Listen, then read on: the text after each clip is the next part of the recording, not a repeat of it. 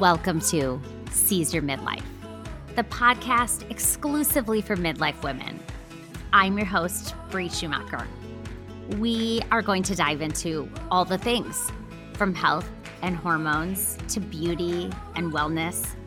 We'll be asking the question, what's my midlife purpose? And what am I going to do with the rest of my life? We'll also be interviewing women who've taken leaps or made U-turns in midlife. This conversation is going to be engaging, sometimes educational, a little bit funny, and always real. It is my sincere hope that you find your midlife purpose and lead your most fulfilling life. So join us on this journey to seize your midlife. Let's go.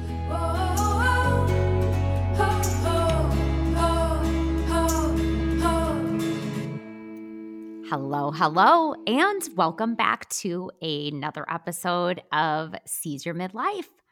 I am so excited that you are here today, and I'm especially excited because I have a guest today. Nancy Alvarado is a mom to two wonderful kids, her daughter who is actually pursuing her PhD right now, and a son who is living his best undergrad life at college. Nancy is an entrepreneur. She is the CEO and founder of Bricks to Bread. She loves traveling with her husband, Chato, and being outdoors.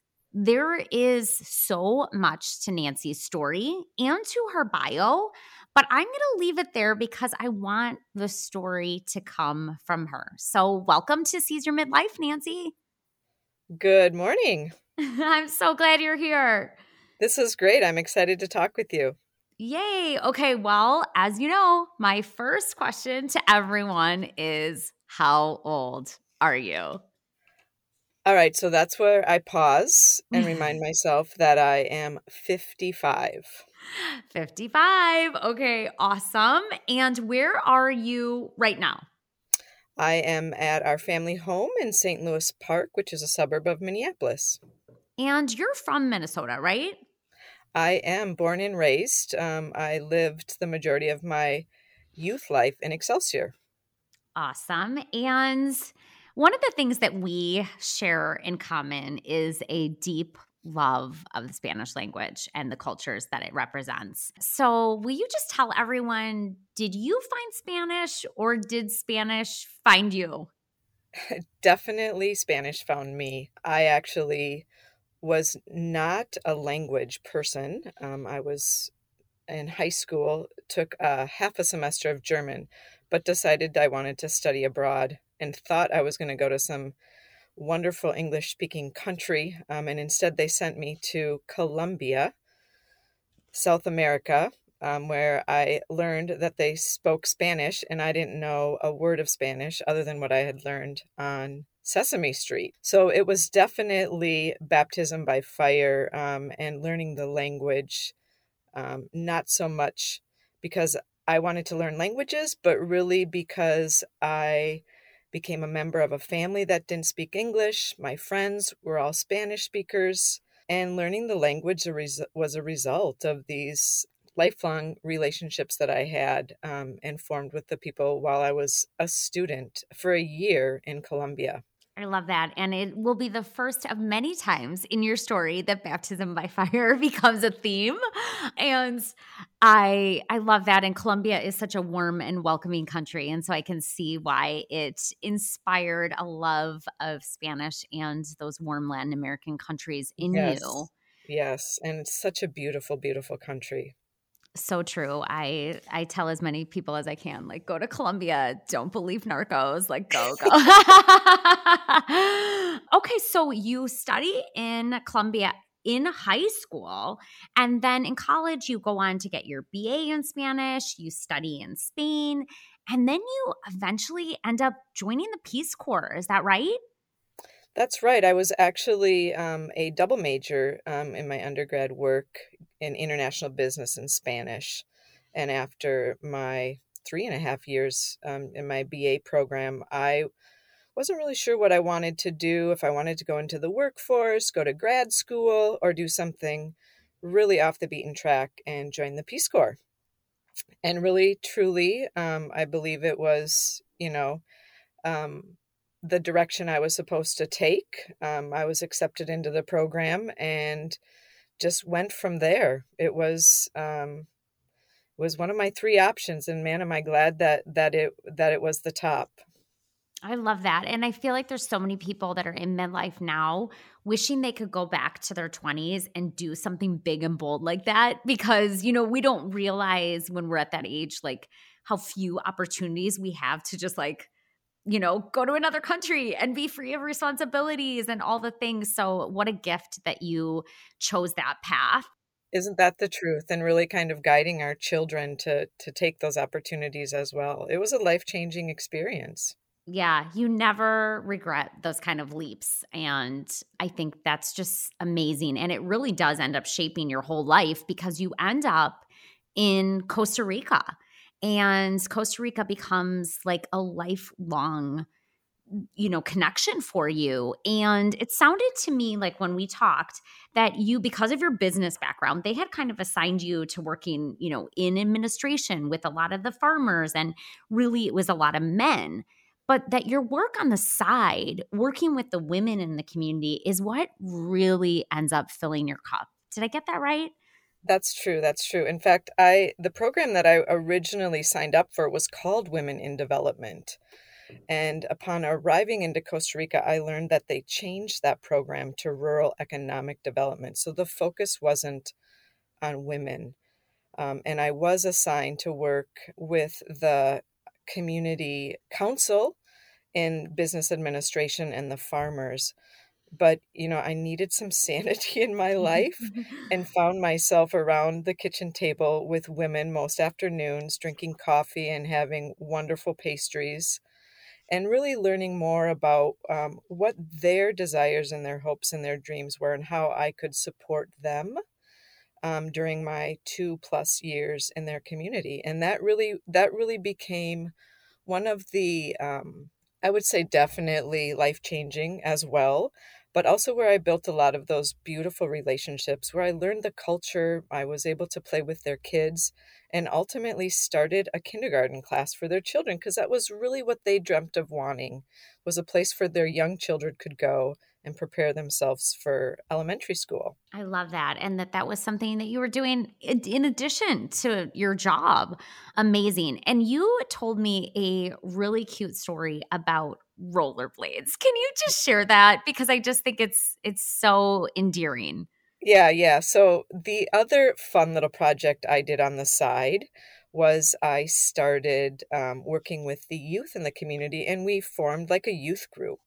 So it was a bunch of the young adults. Most of those kids didn't go on to high school. There was no high school in the area. So they ended up working on their farms or in the kitchens with their mother. And we were really looking for something for the young adults to do as a pastime, which continues to be a challenge in rural areas in Costa Rica or Latin America in general. I happen to have a connection with rollerblade, which, originated here in Minnesota. And it was back when rollerblade was just starting. So even in the States, people thought it was really bizarre when somebody would skate by in these funny looking things that was a straight line of wheels versus the four wheels that we're so used to with roller skates. And they committed to sending us boxes and boxes of rollerblades, a ton of socks, and just some spare parts. And I can't even remember how we got them, but if you could imagine, that was a load of a lot of rollerblades and spare parts that came into this country. And then they go into the most rural of rural communities. We didn't even have running water. So this was a community that had a community center that was just one big, huge paved slab. And the youth decided that they were going to start creating these weekly opportunities for the community to come together and skate. And it was of all ages. It didn't matter if the skates didn't fit. They would put them on and they would skate around in this circle. And I mean, I have some of the best memories watching either these little tiny, tiny little kids trying to maneuver around these skates that looked about as big as themselves, or even these older adults putting on skates and trying it out for the first time. It was a great experience. They actually, even we got to the point where this group would actually take the skates on tours and take them to other communities and do the same. So it was a lot of fun. Those rollerblades lasted a lot longer than we would allow our rollerblades to last here in this country. But I think those youth ran that program until those rollerblades no longer functioned. I want to say at least 4 or 5 years after I left. So it was a great opportunity for these young adults to get engaged, to do something, and give back to their community as well. It was a fun experience. I love that. And I have a big smile on my face because I can just imagine these kids. And, if you've traveled in a third world country, I'm sure you have a great visual as well. But one of the things you and I talked about was that neither one of us are linguists. Our love is not truly in like the, nitty gritty of the Spanish language. It is really in the beautiful cultures that it allows us to get to know. And you had said that the relationships and the people are just what really made you fall in love with Costa Rica. And you actually fell in love with one man in particular while you were in Costa Rica. Yes. You end up meeting your husband, Chato, there. Is that right? That's right. That's right. And man, that's a story to tell. And, I don't think we have enough time on this podcast to start there to tell you the whole long story. But yes, we did meet in Costa Rica. I was robbed. He worked for their federal police as an investigator who was assigned to my case. And even though I had told my mother I would never be so stupid as to fall in love with some Latino guy, the rest really is history. Honestly, he became my best friend. He loved sharing his culture and his country with me. And he loved learning about mine too. So we do definitely have that deep, devout interest in cultures and travel and exploring. And I think that really was a reason why we became such good friends. I love that. And it's funny that you said the thing about your family being like, don't, bring Yeah, don't somebody do home. it. Like, don't fall in love. And I think I told you that my family was more surprised that I didn't bring somebody home. Yeah, right? Because I'm married to a total gringo. So, kind of funny. But I love the story of him coming to Minnesota in like the dead of winter. Oh my And gosh. it was not baptism by fire, it was baptism by ice. Yes. Can you talk a little bit about that? Yes, for sure. I mean, this was one of those really important parts of our relationship, was that both of our families loved and adored our partner. And, I won his family over, and it was his time to come here to Minnesota and do his magic. And let's just say my dad never liked any of my boyfriends. It was always a struggle. And he did come in the heat of winter. It was January in Minnesota. My parents at the time were living up in northern Minnesota, so add 20 more degrees less than normal. And my dad invited him on a fishing contest, an ice fishing contest. So, his experience, he had dabbled in it maybe a few days beforehand with a neighbor buddy who had a house, a little fishing house on the lake with a little fire inside, and he'd bring his cooler with some beer. And so my husband is thinking, sweet, this is a great way for me to connect with my future father-in-law. And so he takes on this challenge of going ice fishing with my dad and a couple of his buddies. Well, it was a contest. It wasn't sitting in a little house with a cooler filled with beer and a nice warm fire. It was a contest on a big open lake in northern Minnesota. And seriously, it was one of the coldest days for sure that he's probably ever been here. They are ready to head out, and he's like got on this simple warm jacket, and my dad's like, okay, let's go. I'm sure my dad was thinking, all right, this is going to do him in, and then he's going to go back to his country. Instead, my mom stops him, and she's like, okay, sweetie, you need to bundle up. And she brings him down into our basement where we have this collection of snowmobile suits and big, huge winter boots and, raccoon hats, you name it, all this stuff that's supposed to keep you super warm in the wintertime in Minnesota. And she bundles him up and he looks like the Michelin man, the big, huge, he can't even walk, right? And Oh so my they gosh. go out on this adventure to find that this fishing contest is on open ice. There are no houses. It's all manual. You have to drill your own hole. They walk out. It's windy. They walk out, they drill their holes, and my husband still tells the story about, within 5 minutes, he looks over at one of my dad's buddies who had a mustache at the time, and his mustache had icicles on it from him breathing and it forming into icicles on his mustache. And my husband again talks about the fact that he lasted maybe 5 minutes out there, and he's looking around wondering, how in the world am I going to get out of this? But it's a big, huge lake, right? And there's no place to go. And then he finds and he sees a couple of those outhouses, those little Johnny outhouses or Biffy outhouses. He looks at my dad and he says, "Hey, I'm going over there. So when you're ready to leave, just knock on the door and I'll be sitting in one of those outhouses waiting to leave." He just wanted to protect himself from the wind. So yeah, his experience was quite enlightening, and he spent a lot more time than most of us would ever spend in one of those outhouses.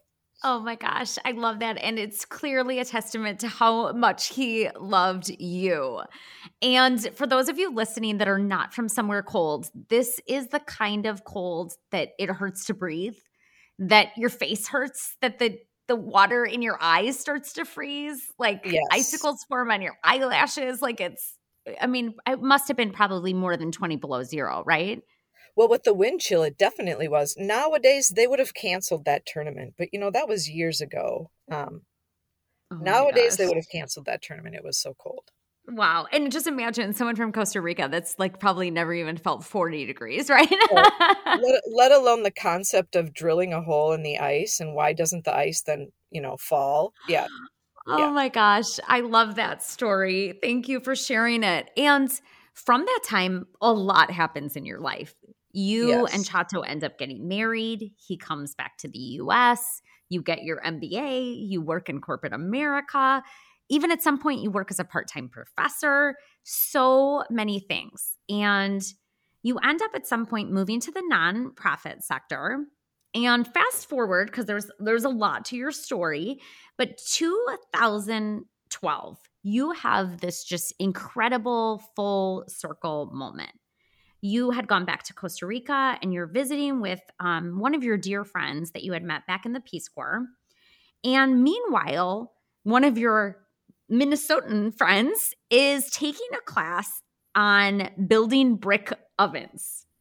So, will you just tell everybody how this story ends up being like pure serendipity? Yes, for sure. Okay, so imagine 2012, that is, 10 years ago. So I was definitely beginning my midlife journey. And so much had happened in my life, the 30 years prior, and really formed who I was and the experiences that I had. And here I was back in Costa Rica. We frequently traveled to Costa Rica because of our children and wanting to ensure that they were able to embrace their two cultures. And the place that I always considered my happy place was back in the village where I served. And I was visiting with a family that was so, so dear to my heart. And sitting around the table with the mother and the daughter, there was a Peace Corps volunteer in the community at that time as well, and myself.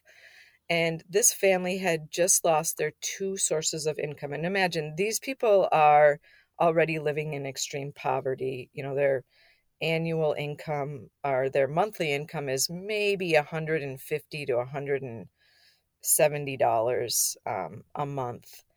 And they lose everything. The dad was a park ranger working and watching over a private um, large farm, and it was taken over by the bank, so they immediately fired him. And the mother and the daughter had a small business, micro enterprise, let's say it, selling eggs in their community. And so between the two sources of incomes, they were able to survive, but instantly they lost both of them.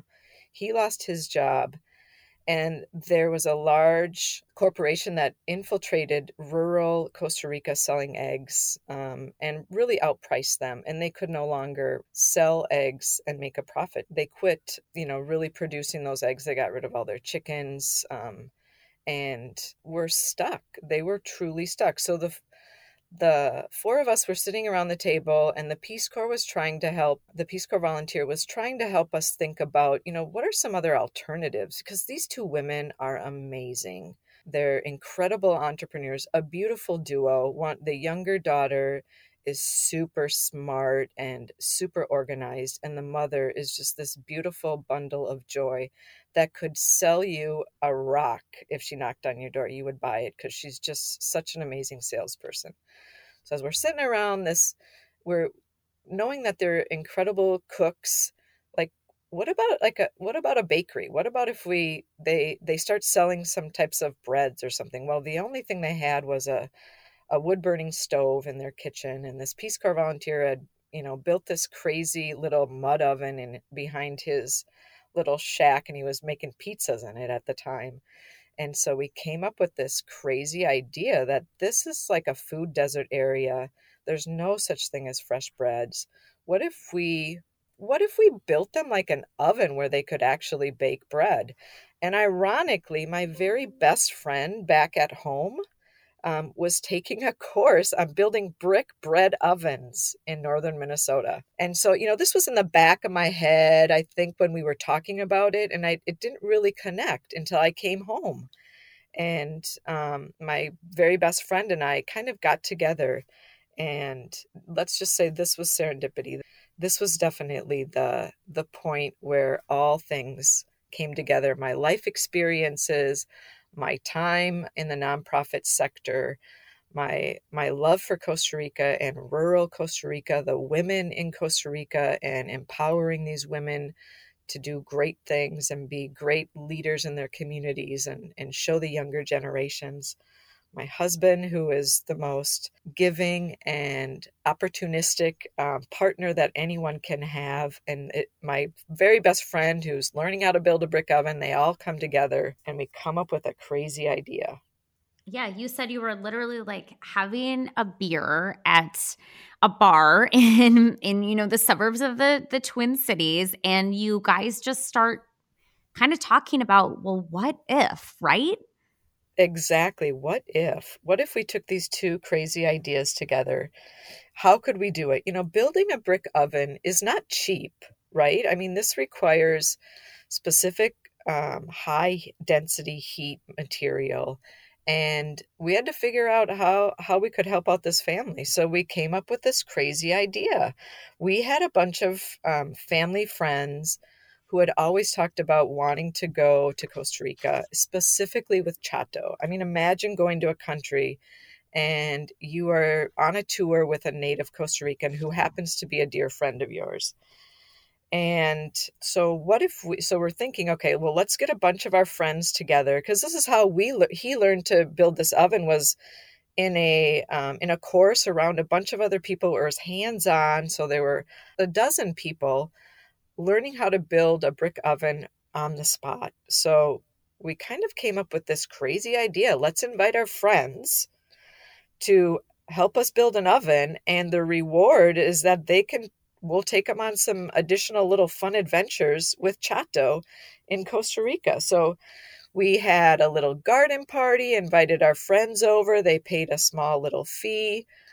We had a garage sale. We raised enough money to actually buy the supplies. And then we got our, very dear friends, I think it was 5 families, who rallied together, and we planned this crazy trip, a group of volunteers to go down to rural Costa Rica and build an oven for this family. Yeah, that was the beginning. I just love that. And I love, because I think, I often go to Guatemala and I see things and I'm like, oh, this could be like that, or maybe I'll do this. And I mean, I hate to say it. I don't do, when I get home, I don't do anything about it.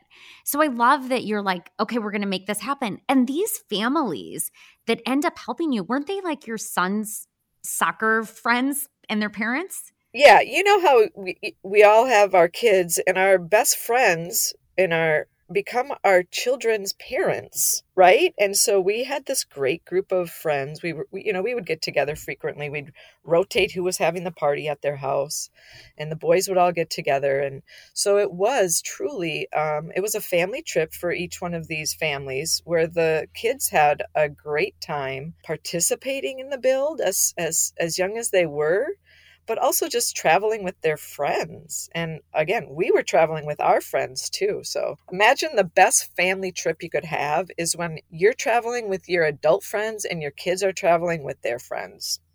I have just a tiny glimpse of that because a few years ago, I organized for two of my best friends and our three boys went and did a trip in Guatemala that was very similar. We went into a village, we played soccer, we brought shoes, we did all these Yes, things. And so yeah. yes, it's so amazing, especially when you get to see the kids go into an experience like that, because if you're listening and you've never had like an immersion experience in a third world country, it can change I always say, like, you change your life in 7 days. Like, your life literally changes. Whereas you could go on a vacation for 3 weeks and your life and who you are stays exactly the same. So these are just such formative, amazing things. So there's so many layers to you actually making this happen and bringing those families and bringing those children. And you talked to me about how, so the family, first of all, will you just tell everyone what the education was of I think Perez, is that the family? The Perez family, yep. Yes, what their education levels were, because you told me and it was kind of startling as an American. Okay, so the father actually was originally from Nicaragua, and I think he might have had a third grade education. The mother actually did go on to sixth grade, and they have four children, and all four of them also went on to sixth grade, but they never had the opportunity to go on to high school, especially in this small community of San Marcos. They would have had to have traveled for hours and or lived with family. So none of them really had anything higher than a sixth grade education. But I will tell you, if I were to take if we could give, for example, Laura, the daughter, an IQ test, she'd be off the charts. Isn't that Off the amazing? charts. Yeah. Wow. And I think just also, as Americans, US Americans, I think it's really hard for us to wrap our heads around, our kids stopping school in third grade, or even that sixth grade would be an accomplishment. Yeah. That's really hard to wrap our heads around. So, you are there, you guys build this oven, and then you get the opportunity to kind of check in with them and see how it's going. And what does that look like? So, I think those first 4 years, from 2012 to 2016, communication with them was pretty limited. They didn't have internet, they didn't have data plans on cell phones. It was pretty limited to when we would go down there and actually visit. So it was sporadic, to say the least. But every time we went, we coordinated a way to kind of get together to learn more about what they were doing. And it grew every time we went as well. So they went from these two women who had never really baked anything before. And I remember one of our trips, we went down thinking, ooh, let's teach them how to bake some awesome American made bread, right? And then I go back and they're not making any of the stuff we taught them to make. They had figured out and learned how to make very unique Costa Rican, authentic to the region, different types of breads and pastries that their own community enjoyed and was looking forward to purchasing. So every visit that we had, we learned more about what they were doing. A lot of it, really was their entrepreneurial leadership and just their own drive to wanting to be able to support their families. And again, I would say the young woman, Laura, her passion and her ability to just see opportunities and work really hard for it really became who they are even today. And they really, oh my gosh, they're amazing. She's definitely the spokesperson for who we are today, and she's my idol. I want to be like her when I grow up, even though she's probably 20 years younger than me. Oh, I love that. And I think it's safe to say that this brick oven changed this family's life. Oh, definitely. Everybody in their family, for sure. Wow, that's just beautiful.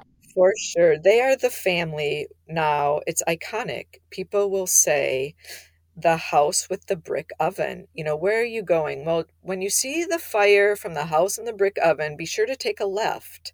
So they are a known commodity in their community.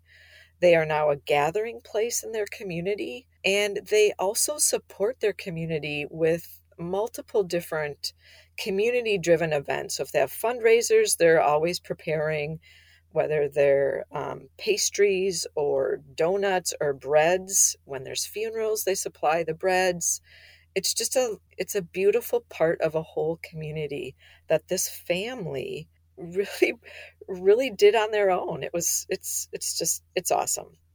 I love that so much. And so you see this huge transformation, and their family really becomes, quote unquote, the pilot family for you saying, let's go and copy this. Let's do this again, right? Yes, yes. I actually took my kids down to study abroad for a semester, and during that time we had many of those same families that went with our trip the first time come down to visit us, because remember, our boys were best friends. So we had 4 of the 5 families come visit us while we were there during those 8 months. And each time they came, we went to go visit in San Marcos. And every single one of those girlfriends of mine, the moms, was amazed and heart filled to see what they were a part of. And no, without an exception, every single one of them said, why don't you do this again? So after that study abroad experience with our kids, we came back to the States, and every one of those women, again, we were probably sitting around drinking a bottle of wine or something. I don't know, just sitting around a soccer field talking about it. And all of us agreed, well, let's start a nonprofit. I had the experience in the nonprofit sector and in a leadership administrative role, so I knew the ins and the outs of forming a nonprofit and what it really took. And they had the passion because they had the experience of living through the process. So they became our first board members, and we started an official nonprofit 4 years later, in 2016, with that idea of, well, let's just try it one more time. We'll see what happens. But let's do it. Let's do it. This was great. Let's see if we can make the same impact with another family in another community. I love that. And so Bricks to Bread was officially formed. That's correct. I love that. Okay. And so you kind of go back to your roots and you reach out to the Peace Corps, and they become, a real partner for you, kind of your soul partner, it sounds like at the beginning. And then COVID hits. So Yes. what ends up happening with that? The connection with the Peace Corps was ideal, and it was incredibly important because remember, we're not experts in rural economic development. If anything, we just have the gift of knowing how to build a brick oven, bringing people together, and celebrating and doing something in service for others. But the Peace Corps really does have a wonderful program with in-depth knowledge and experience in rural economic development. They were really the highlights of our ability to begin, because they send Peace Corps volunteers in the regions that most need them. And these Peace Corps volunteers were the ones that were able to identify and support these families who had an interest in starting their own micro enterprise. So that partnership, I believe, is still critical to Bricks to Bread and our success, because, like I said, they are the experts in their own country, and I'm the last person to say that I know what I'm doing in that area. So really relying on their expertise has been a huge part of our success, and they still help us today. They're a wonderful partner. Although, like you said, COVID hit, and that changed everything. When COVID hit, all of the Peace Corps volunteers throughout the world were evacuated from their sites within 72 hours, which Wow. is devastating for these volunteers. I couldn't have imagined if I would have been forced to leave my village with only 72 hours to get to the main capital. I mean, for me, it took a whole day to get to the capital city. So imagine having to say goodbye to your families, your friends in less than 48 hours. So as the Peace Corps volunteers left, we had three projects kind of in the pilot, not in the pilot, in the pipeline, um, kind of in that process of them being oven recipients, and having worked with these Peace Corps volunteers. So all of a sudden, the Peace Corps volunteers, they're gone. And we Wow. have to figure out how we can continue to support these women and their dreams. And, we put our feet down and we're like, we're not giving up. We're going to figure this out. We're small, we're nimble, we can pivot. It's easy for us to pivot because we're so small.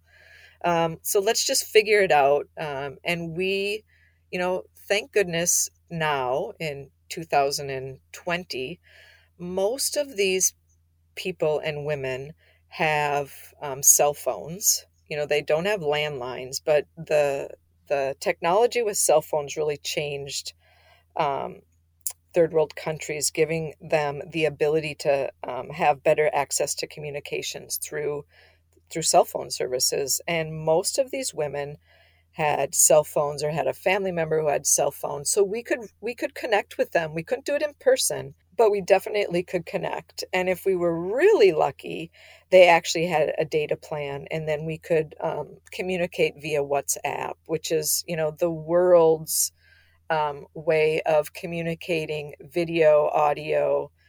I think that's what everybody else in the world uses to communicate. And most of the women, at least somebody in their community, had access to that. And that really, as the Peace Corps left, forced us to start building these very more personal relationships with each one of the communities, where previously it was more driven by the Peace Corps volunteer. So again, it was a pivotal moment, but it also changed how we do what we do as well, how Bricks to Bread as an organization supports these communities and these women. And then again, it's become a lot more personal, and I think definitely has become more more fulfilling, for all parties, for the women that we serve, for the families that we serve, and definitely now for the staff that we have in Costa Rica. And, I think that's such an interesting thing because, by all intents and purposes, the partnership with the Peace Corps was going great. You wouldn't have changed anything if it wasn't for COVID. But sometimes these changes that at first appear really hard end up being for the better. And it sounds like this really changed the way that you run Bricks to Bread in a way that meant more to everyone involved in the long run. So I think that happens a lot in life, right? You run into an obstacle and it seems really hard and really bad. And a lot of times that obstacle is just a really important learning curve that ends up shifting things in a way that they were meant to go. Would you say that's true for your organization? Definitely, definitely. And again, I think the other aspect to recognize is, when you have an entrepreneurial spirit, you're a risk taker. And you're also constantly having to pivot because things never really go as planned, right? What goes as planned in life? And so the fact that we were nimble enough that we could change our direction. And at the time, I was not working full time, which, the majority of our time with Bricks to Bread, I was working a full time job. And this was kind of the side gig. At this particular time, I stepped away from my full time job. And so I was really focused on Bricks to Bread. And that definitely gave us that opportunity to dive deep into serving these women in a different capacity. And then imagine, to top it off, with COVID. How can we continue to build ovens for these women who are eager to start their businesses in a time of a world pandemic? Remember, we were building ovens, or our model was around building a group of US volunteers to go down to Costa Rica to build these ovens. COVID hits. There's 3 women in the pipeline. They still are dreaming of having an oven. And so not only did the Peace Corps concept change a lot, but the other concept that really changed, that I believe has been a beautiful result again of COVID, is we were forced to find local volunteers, where in Latin American countries, the idea of giving back comes naturally, but it's not talked about like it is here. We talk about philanthropy, we talk about hours of service, but in these countries, they just give. They give back without knowing. But the idea that we could embrace this idea of people giving back to others that they don't even know was kind of new.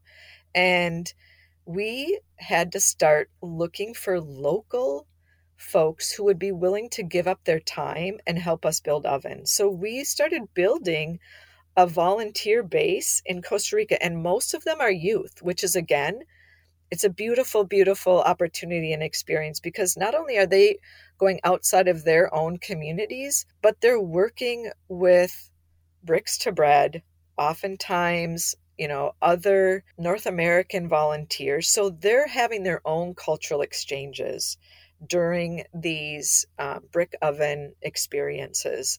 So we pivoted almost in a couple ways, not just the loss of the Peace Corps, but also the loss of being able to bring large groups of North American volunteers to build these ovens. And we built something different and new in Costa Rica. We now have a volunteer base in Costa Rica, and people who are like on the list, I want to go help. I want to go help. So it's a cool thing. COVID was terrible, but it brought out many beautiful opportunities for us to think differently.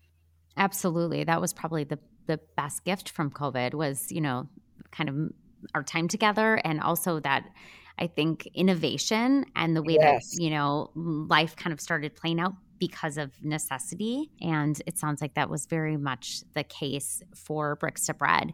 One thing Yes. I just wanted to circle back to, because we didn't talk about it, is not only are these ovens so beneficial for economics to the family and to the community, but also that there is really a safety issue that happens with people having wood burning ovens in their homes, which you see a lot in Central America.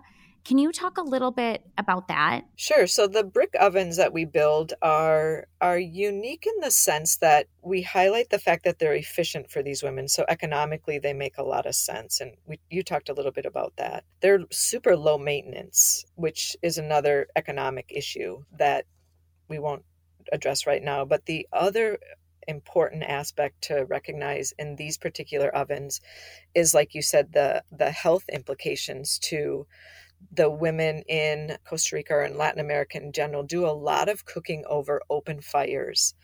And so one of the highest health hazards are issues with lung diseases as a result of these women constantly breathing in this smoke. These brick ovens allow for that smoke to escape, so the women are never breathing in the smoke. And again, even though it's economically a great opportunity for them to be successful, it's also a much healthier way for them to prepare meals, foods, and for them to, mass produce something in order for them to start their own businesses. So it is definitely has a health benefit to the women and their families, basically, because they too are no longer now breathing in all that smoke. Yeah. And I think, it's hard maybe for people here to imagine, but when I close my eyes and I think about walking down the street of a village in Guatemala, literally that smell is the memory that comes to me first. And Yeah, it's that yeah, wood burning smell, because everyone is making their tortillas and their things like that yep. over open fire in their homes. And until you said that to me, it never dawned on me that that was a hazard to those families and to those women. So that's another really amazing benefit of these brick ovens. Okay, so these are not cheap. Whether you are sourcing them in the US or sourcing them in Costa Rica, they are not cheap. Can you just give everyone an estimate of what it takes financially to build a brick oven for a community? Sure. Well, first I will say this is my least favorite question because so many people think about the brick oven is the solution, and yes, the brick oven is expensive. In fact, the brick oven project is expensive because not only do we build them a brick oven, but we also build them a kitchen and we provide seed money for their business. I'll get into the financial costs for that, but most importantly, our projects and our program isn't about building an oven. It's about supporting these women in their dreams. And Mm, we don't just go in and build an oven and leave. We are on this journey with them. And that's when we pivoted with COVID, we learned that the opportunity for us to have lifelong relationships with these communities, a minimum of 3 years, is really what's going to help them be successful. So, yeah, there's a cost to an oven. There's a cost to the kitchen. There's a cost to mhm, the seed funding. But there's also a more important aspect, and that is supporting these women before their oven, ensuring that they're equipped to be successful, and then supporting them afterwards as they journey through that process of starting a new bakery business.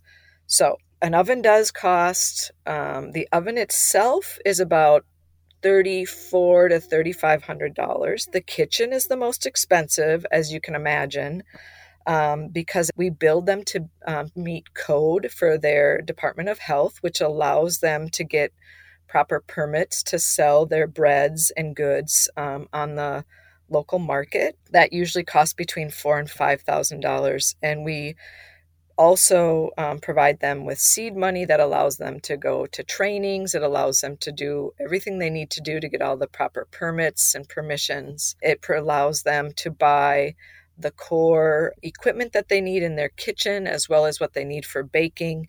And it also gives them some startup money, the opportunity for them to have some of the raw materials where they can practice and fail. If you can imagine, these women don't have much, and for them to invest $20 into raw materials and for it to burn, they're probably not going to want to do it again. So we mm, provide them that opportunity to start and practice and fail. So when they are ready to go to market, they are successful and they can reap the benefits of their hard work and their investment into the oven project. So again, add that all up, it's about $11,000-$12,000 for that project. But imagine supporting these women for 3 to 5 years. And that support includes, the one-on-one connections with our staff. They go to our annual conferences. Oftentimes they will go on field trips and visit different ovens, and we try to support them in doing all of these different things. And that really becomes, add that to it in a project that, starts out at $10,000-$12,000 for raw materials, really results in supporting each of these women entrepreneurs is more closer to $25,000 through their kind of lifespan of experience with our staff. And I say 3 to 5 years because, our second oven we built only 4 years ago. And to this day, nobody in our program has dropped out, nor have they wanted to drop out. So it's been a lifelong relationship with each one of these communities. And that part is really important to us. So that's really where the investment comes into play. The raw materials, the bricks, that's just the vehicle.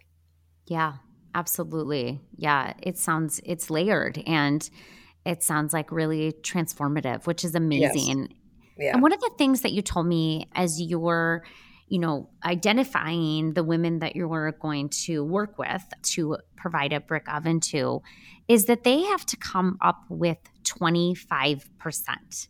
And most of the time that they don't have the financial means to come up with 25% in cash. So what does that 25% that they give or that they're willing to contribute or that they have to contribute, what does that look like typically? Sure. So, this is the idea of having skin in the game, and we all know that, you know, just giving somebody something to give them something doesn't have the same value as having skin in the game. And so we felt strongly about our program ensuring that these women had skin in the game. It also helped us ensure that as we're going through our selection process, that these women are really invested, that they're ready to do this, that they're ready to put their heels in the ground and go with it. Not yet to date have we had a program where they have had to financially invest in these programs. Their 25% contribution comes from things as simple as finding transportation for delivery of materials free. So, for example, we had a woman whose brother had a truck, and so he would go pick up the supplies instead of us having to pay for delivery.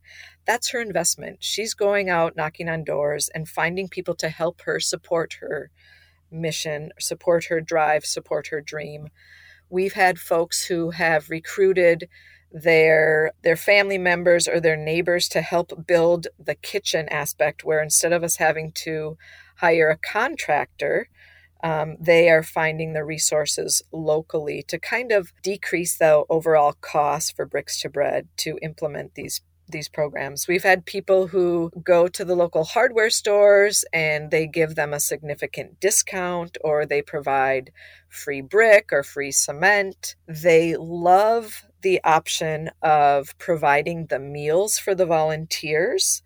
So when we form these groups, we charge our volunteers to go on these trips. And one of those aspects is they obviously are paying for their meals. So if a woman commits to wanting to prepare the meals for the families, then we pay that woman, so to speak. And that results in their ability to contribute to their oven project as well. And that they know well and that they can do well. And they're so resourceful that the cost of the food that they would need to prepare for the meals is much less than what it would cost us to go to a restaurant and take our volunteers. And who wants to do that? I mean, the best food that we've ever had is by far the women cooking in their own kitchens and preparing meals for our volunteers. By far, you could ask any one of our volunteers, what was their favorite meal? They will say, sitting around the kitchen with so-and-so's homemade cooking, by far. Oh my gosh. Well, it's making me hungry because I can Yeah. only imagine. Right? Yes, I can Fresh only imagine. tortillas, arroz Oh, con pollo. Yeah. I love that. And I think really smart with that 25% and also an innovative way of looking at it. One thing that I loved hearing was that you and Chato actually have a brick oven in your backyard now. Yeah. Yeah. That is so cool. So what do you use that for? So that oven actually remember I told you that I was working a full-time job, not working a full-time job. That oven actually became the result of being forced back into the workforce for a period of time. And I remember when we agreed that I had to go back into the workforce, I said to Chato, I was like, okay, but here's the deal. My first paycheck is going towards building an oven in our backyard. And I'm going to use that as the vehicle for teaching our own community what we're doing in Costa Rica. So we have an oven in our backyard, which is exactly like the ovens that we build in Costa Rica. And it has become the opportunity for us to share what we do in Costa Rica, but share it with our local community. This is where we have most of our events. We just had our October fiesta where we had over 150 people in our backyard. We had warm pretzels coming out of the oven, brats on a stick, because we're from Minnesota, so it has to be on a stick. We had 2 or 3 of our local breweries provide the beer. We had a distillery here. We had some great teas and beverages.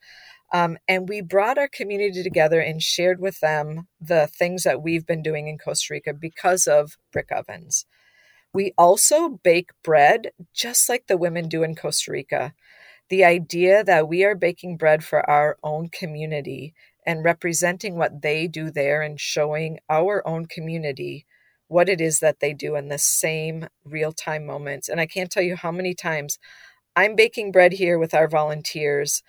I shoot out a photo to our group of women, and at the same time that we're baking bread here in Minnesota, somebody is always breaking bread someplace in Costa Rica.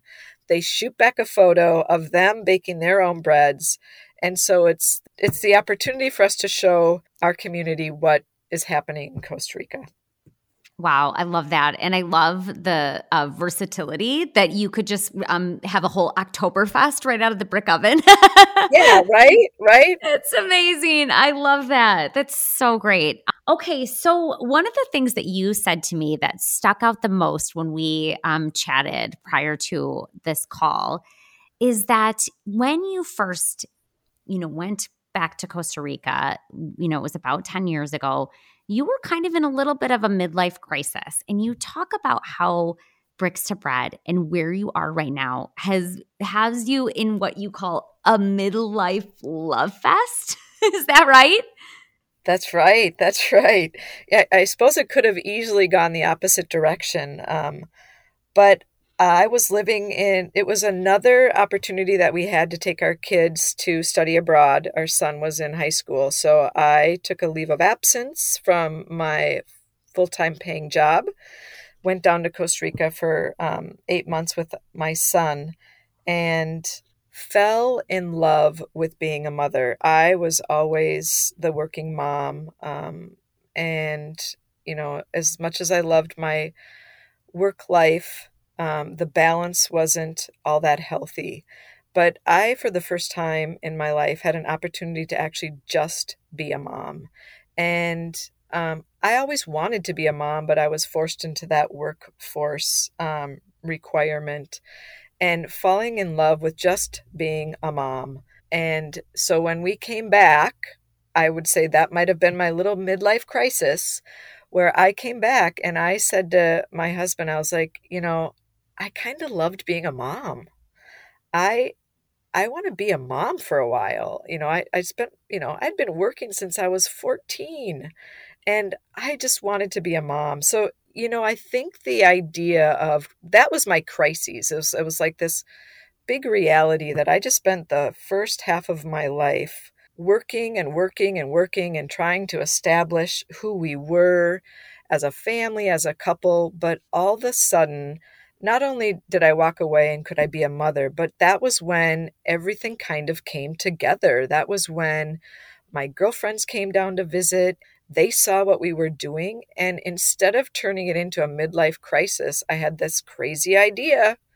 And it ended up being a midlife love fest. I stopped doing what I had to do and started doing what I love to do. And imagine a family with two incomes, and we live pretty simple means. We don't have big, huge, high corporate jobs.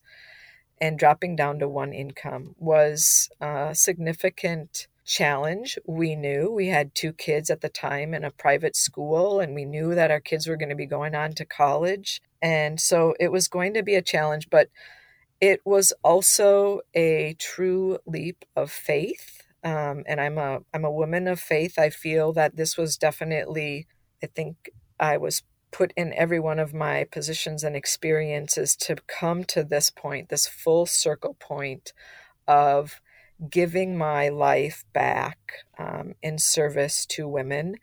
And I love it. I am more filled. My cup is flowing, overflowing, because of this love fest with what I'm doing. I don't take an income, but the good Lord has been blessing us. I don't know how. We still live in the same house. Our kids are on to college and a PhD program, and things are grand. And for some, God only knows how reason, we're living off of a single, simple income. And I am living the dream of a midlife woman I've taken everything that I've learned, and I'm finally able to just do and love on what let's just say it, the good Lord has given me and graced me to do. So yeah, Oh, midlife love fest. I love that so much. And, you and I had kind of talked offline about how you're a little bit older than a lot of the other women I had interviewed until this point, and that I loved that because I think to see where you went from, your mid 40s to now your mid 50s and the way that your life has changed, the way that you have stepped into your purpose so fully, I think is the most incredible inspiration. And I love it so much. I think every woman listening is looking for her midlife love fest because that's awesome when you jump out of bed in the morning and you cannot wait to do the thing you were meant to do. That is beautiful. And it only gets better. I mean, I think of all of the hard work that we've all put in becoming who we are as women in a culture and a society and a world that shaped us to who we are. And now we get to take all those tools that we have in our toolbox and do what drives our soul, our heart, and just give it and do it. And I mean, we've done it all. We've spent the whole first half of our lives learning, experiencing, failing, succeeding, and now is the opportunity to just love on it. There's no reason to be in a crisis. Just love on it. Yes, I love that. And I hope that everyone listening finds their midlife love fest because that is beautiful. And seize the moment, right? Yes, yes. Seize your midlife. Yes. Will you just tell everyone listening where they can find you so that if they want to get involved, if they want to donate, whatever it is, where is the best place for them to look for you? There's a couple avenues and vehicles that you can start. The best place is probably our website, although given the fact that it was built by volunteers, it's not the best, but go there, learn a little bit more about who we are and what we do. And there's always that opportunity to shoot me an email. The easiest way is at info@brickstobread.org. Super simple, but we also are on Facebook. We try to do a little bit in Instagram. I'm not a great social media person, but we are out there. The other place that is really fun to go to is our YouTube channel. We have put out a couple great videos about what we do. We've had our summer interns that pull together their own experience. So that's another great place to just kind of see it live in action is on our YouTube page, which is simply Bricks to Bread. So any place on social media. I'm in St. Louis Park. If you see smoke coming out of a chimney, just chase it down, and it might just be us building or baking bread in our oven. But I would probably say the website, social media is a great place to start. Fantastic. And I will absolutely put all of this in the show notes. But thank you so much for your time today and your story. It is truly an inspiration. And I'm so grateful to get the opportunity to get to know you better. And this has been great. I look forward to more chatting opportunities, especially with we have so many similar passions, and just the idea of bringing women together at a time in our lives where we definitely have the opportunity to seize the moment. Absolutely. And thanks to all of you for listening. It goes without saying that I am humbled and grateful that you tune in. If you can so kindly subscribe to the podcast or tell a friend, I would appreciate it. The more women that find the podcast, the fuller this conversation will be. Thanks so much, friends. And I hope you find your midlife love fest.